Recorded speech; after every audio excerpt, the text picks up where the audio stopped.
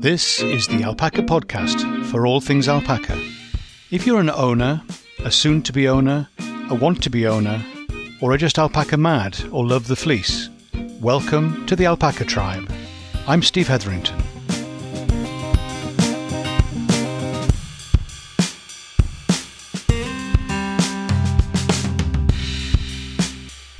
Hi, Steve here, and welcome to the podcast for alpaca people. So good to see you again. So, is it raining? Is it dry? We're in May now, but it feels a little bit like we're in April showers. We've been having some stuff. We even had a bit of thunder yesterday, and it didn't show anything. I fed the girls early, but it didn't produce anything. And then a while later, probably, I don't know, almost an hour later, it started tipping down really, really hard. Anyway, they survived. They're okay. Now, I've got a question for you. Let me ask you, what's a fence for? What is a fence for? Is it to keep your alpacas in or to keep other things out? It's kind of both, isn't it? So, fences, interesting. Is it keeping us in, keeping them out? Or is it both? We had a lamb in on the boys' field up at the top on the bankside, and it somehow got through the fence at the top. It's a bit leaky. Not kind of it's in its twilight years, and there are some bits that are slightly more suspect than others. Anyway, it got through. The mum wasn't too far away, just the other side of the fence. But the lamb was on our side, so it didn't do its job of keeping them out. It didn't keep the lamb out. But it's now doing a different job. It's keeping the lamb in on our side and not letting it go back. Oh, that's a challenge. So we had to wander up anyway.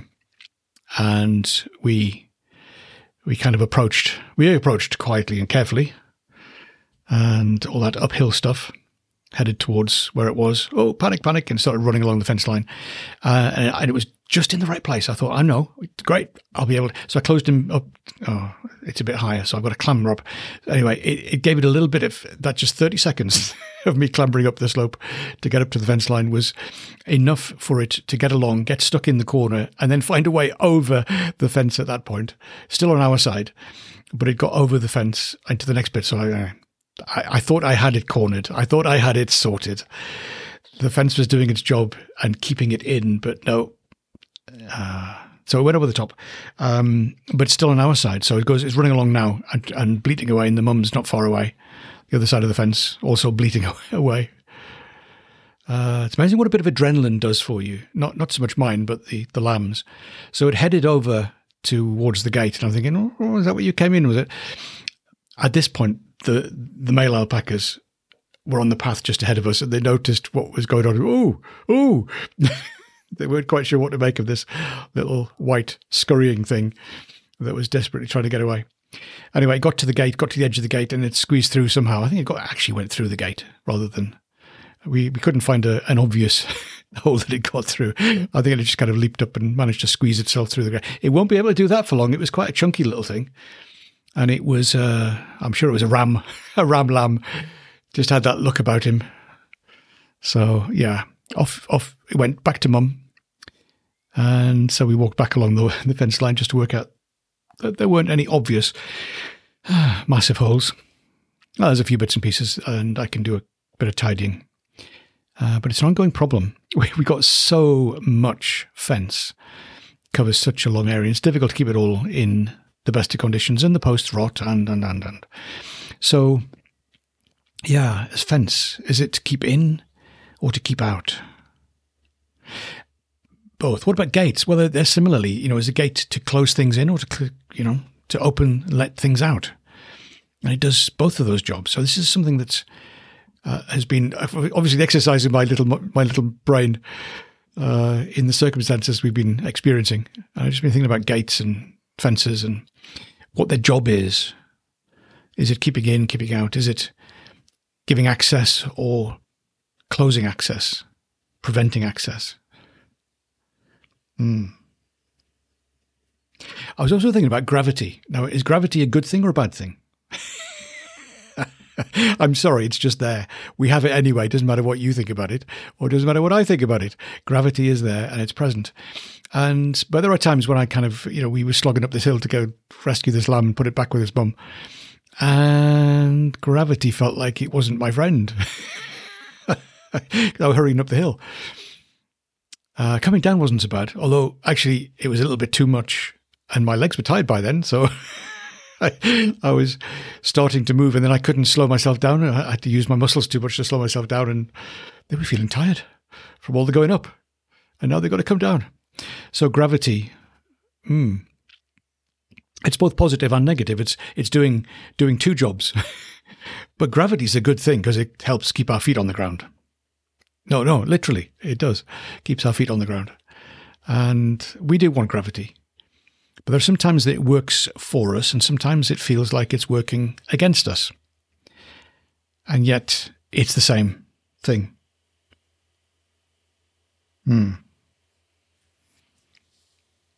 So there are things like this which are kind of limiting factors. And how much space you've got, for example, on the farm. How much space have you got for your alpacas? How much grazing have you got?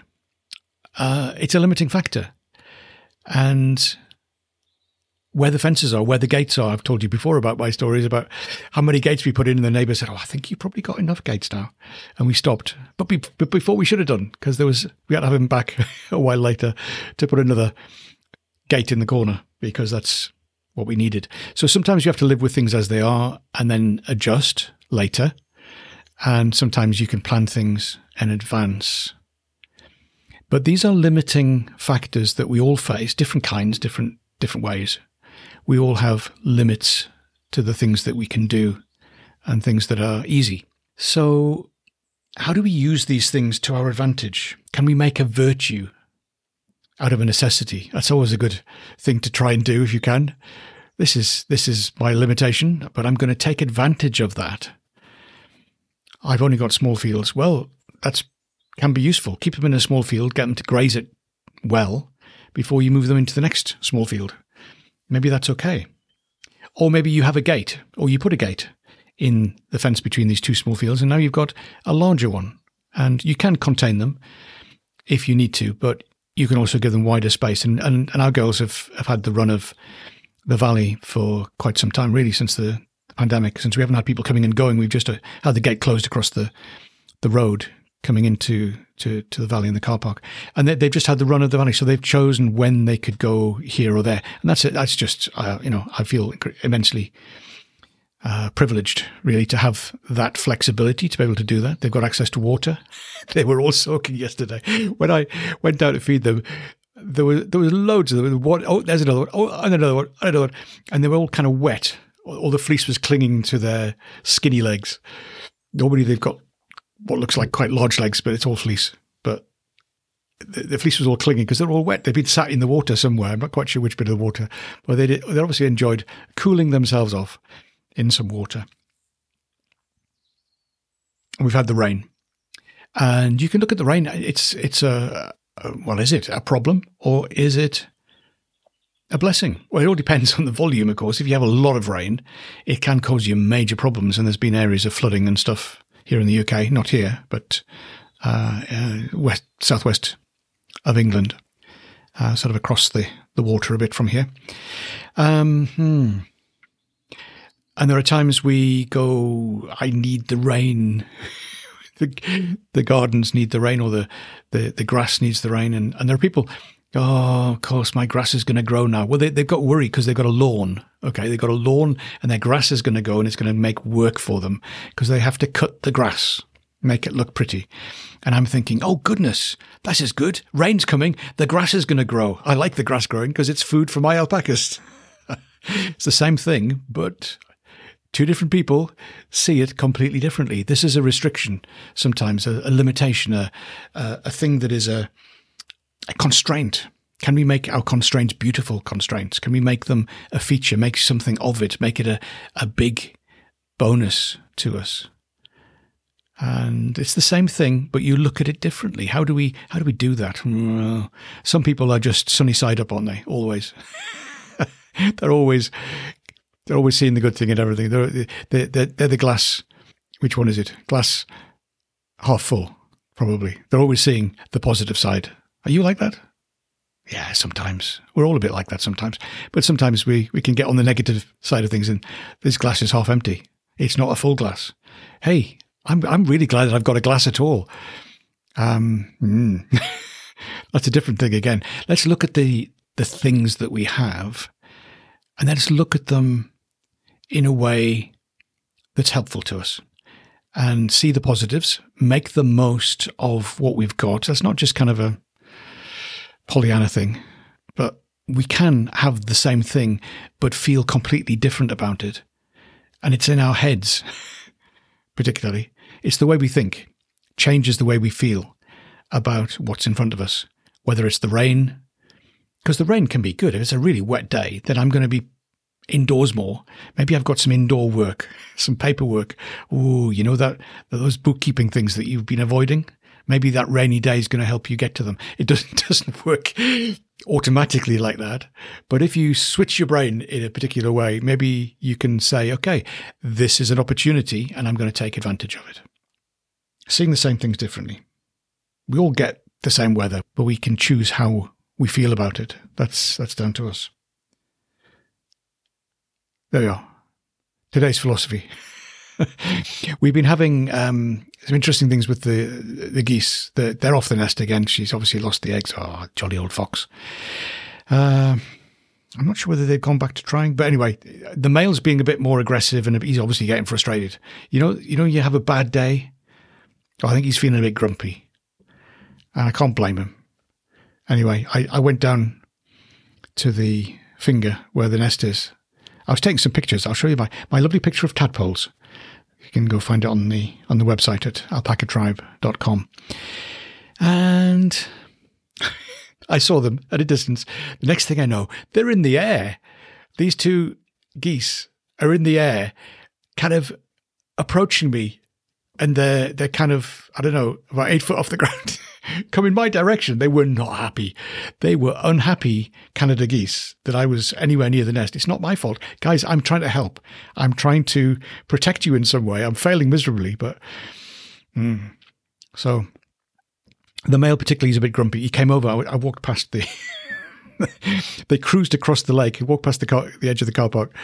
I was actually going to get some food for the alpacas, so I was going over to the office, and I was just a bit too quick. He cruised over, and he was, he was ready. Give him an excuse, he would have been out of the water and at me. And I'm thinking, really? I thought we were friends. So I've started talking to them again. I think perhaps I haven't been talking to them enough, and they've forgotten me.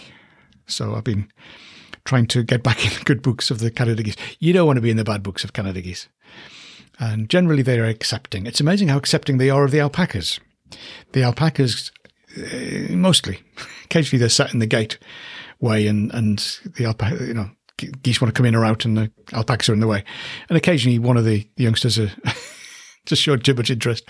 The geese are not too, but most of the time they cruise over the lake and they'll go over and they'll get out the water and then they're up they're on the bankside there with the alpacas on the grass, and they're just kind of in the middle of it, and they're very happy. Do they know they're geese? I'm sure they know they're geese. I'm sure they know they're not alpacas, but they're happy to be around. So they're over there. And the girls regularly been going over there at night. They'll take themselves off after the feed and they'll take themselves over to the far side of the lake. And that's where they spend the night. And then they'll be back in the morning. They're always back in the morning, generally, except for the other day. They weren't. And I think, that's odd. They're still at the other end of the lake. Sue'd been out and she'd been over and past the stable and realised the sheep and the lamb. Down the far end of the valley, there's a leaky fence, and that's where the sheep and lamb come in. And they'd come in and, it's a bit damp. We'll just shelter here. And the alpacas weren't very keen on this at all, so they took themselves on and kept themselves away. So they were a bit out of place. Yeah, so we managed to sort that out. But they didn't like that. And they were very slow to come down and have their food in the stable that night. Are you sure? Are you absolutely sure that sheep and lamb have gone? Because we're not coming down there unless we know. So a few of them went came down, and then a few others were added.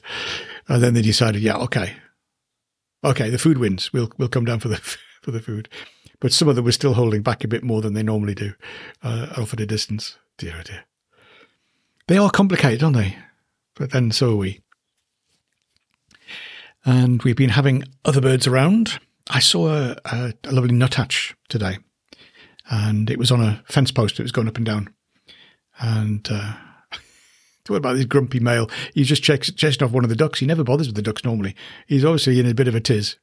He's trying to... Oh, there's another one that's he's going to see that one off as well now. He is. He's going to... Oh, goodness me. So perhaps it's just... I don't know. But he's grumpy. But he has got reason. We'll make allowances. The boys were very grumpy as well. Olaf's been exerting some... what? He's trying it on to be more of a top male. So... Yeah, we're just trying to intervene appropriately, not get involved necessarily, but just try and protect.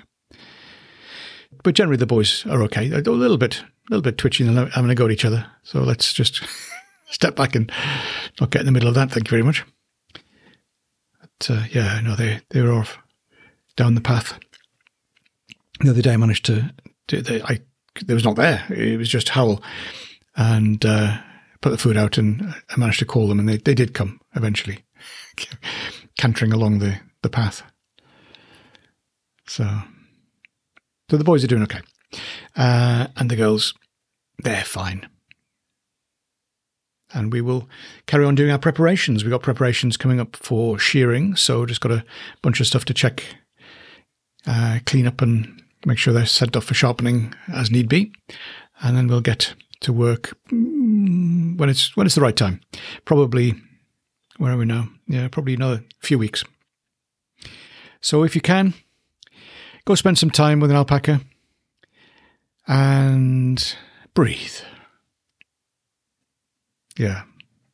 Make your constraints flexible and beautiful. Take advantage of the things that could otherwise be limits. Have a good week, and if you can, go spend some time with an alpaca. Bye for now. Take care.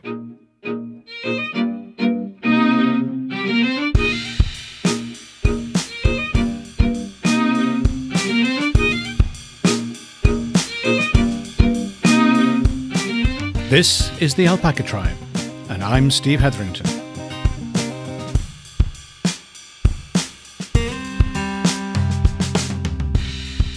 Have a great day.